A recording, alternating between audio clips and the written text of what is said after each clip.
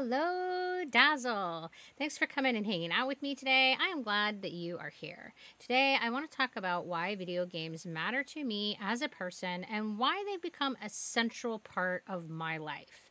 There are many who consider my playing video games to be childish or even without value, but I hope to explain why neither of those things is true.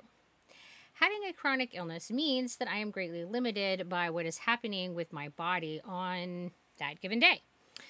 Some days I can go about my life in a manner that allows me to blend in with able bodied folk. Other days, my symptoms are chains that keep me bound to my home or even my bed. And there are not many activities that one can engage in when the soul crushing fatigue has forced a day of rest in bed. I can watch TV or read a book or do some writing or scroll through the internet, or I can play video games. They serve as basic entertainment for the days that otherwise would be mind numbingly boring. Laying in bed, staring up at the ceiling, and doing nothing for 16 hours is pretty awful. Playing video games is a way to bring joy to those hours that otherwise would be terrible. Video games are also a coping skill. There are times that it is helpful to get outside of one's own head and away from these cycling thoughts that are pulling you further into despair or rage. It can be a way to break free from preservation and intrusive thoughts about things like death being the only end to your illness, or how there will always be another day that is filled with this pain and fatigue. There's much in our lives that we have no control over. But spending our precious spoons focusing on these areas of life offers us no value. Yet there are also things that have a great influence over our lives, so it can be a challenge to yank our minds back from that path. Video games are a way for me to do this. They give me something to think about other than the things that I cannot change. They tell me stories and take me to beautiful worlds where I can forget for a moment that I will always have these illnesses. Since I grew up playing video games, they also carry the power of nostalgia. They're connected with some of the best moments of my childhood, times that I was part of the group and felt included.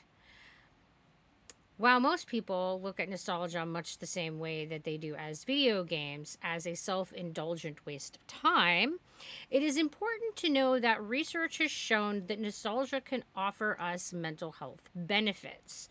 When engaging in nostalgic thoughts, we're connecting with strong emotions from our past, and these kinds of emotions have a profound impact on our brain that can remind us that while current times are tough, and there were times that were better.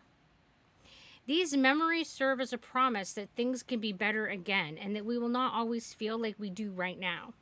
Research has shown that nostalgia can reduce physical pain and increase our body temperature. Being stuck at home, whether bound to my bed or not, can be socially isolating. There is nothing good about feeling socially isolated. Having a chronic illness generates a feeling of isolation all by itself. So it's important to do everything that we can to maintain a sense of connection with other people. The online gaming community is available to me any time of day and is a place that I can go to when I need to be with other people while not being able to leave my house. Playing video games with other people gives me the opportunity to make online friends that I can then hang out with on a regular basis. These social connections are essential. Having social support has been shown to improve the chances that we will have positive outcomes, including the fundamentally important outcome of living longer lives. Being neurodivergent often means that I struggle to integrate well into social groups. For me, video games has served as a social bridge. They give me something that I can share with others that we can talk about while there isn't as much emotional charge or weight to the topic the way that politics and religion have. When we're online and playing a video game, that's all they see. They don't see that I'm different than they are because I have a chronic illness or mental disorders. They see that I'm playing a game that they also enjoy playing.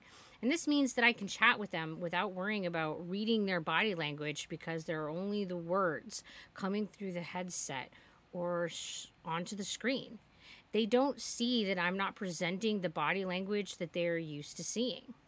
This makes it less likely that misunderstanding each other will happen the way that it often occurs during to face interactions with others. Keeping our minds engaged in challenging tasks has been shown to help reduce the risks of dementia. Since I'm someone with several risk factors for developing dementia, this is of significant importance to me. There's nothing that I can do about having family members who've had dementia or about being diagnosed with ADHD. Those are non modifiable risk factors for dementia, but I also have to take antihistamines to keep my mast cell activation syndrome from reaching life threatening severity. This means that it is very important that I keep my brain active as the only means to help reduce the risk for having dementia in the future. All this adds up to make video games an essential part of my health and well being. They serve as a tool to help regulate my emotional state when I'm struggling with the inevitable big emotions that come from having chronic illness. They offer me comfort during the hard times and remind me that things can be better. They keep me from being bored and inert. They allow me to make social connections. They help protect my brain. Video games are as important to my healthcare management plan as the medications that I take and the diet that I observe. Because coping effectively with the negative impacts in our lives is essential for positive health outcomes. When you see someone engaging in a hobby that you don't understand and that you think would have been better off left behind with their childhood, remember that there are medical and psychological benefits to having hobbies that engage our minds and create social connections. These are our coping skills, and they are essential. Well, that's about it for my rambling today. Thanks for coming and spending some time with me. If you like the post, click the like button. Think about offering some support. It really does help. And until we talk again, you guys be sure to take care of yourselves. Bye.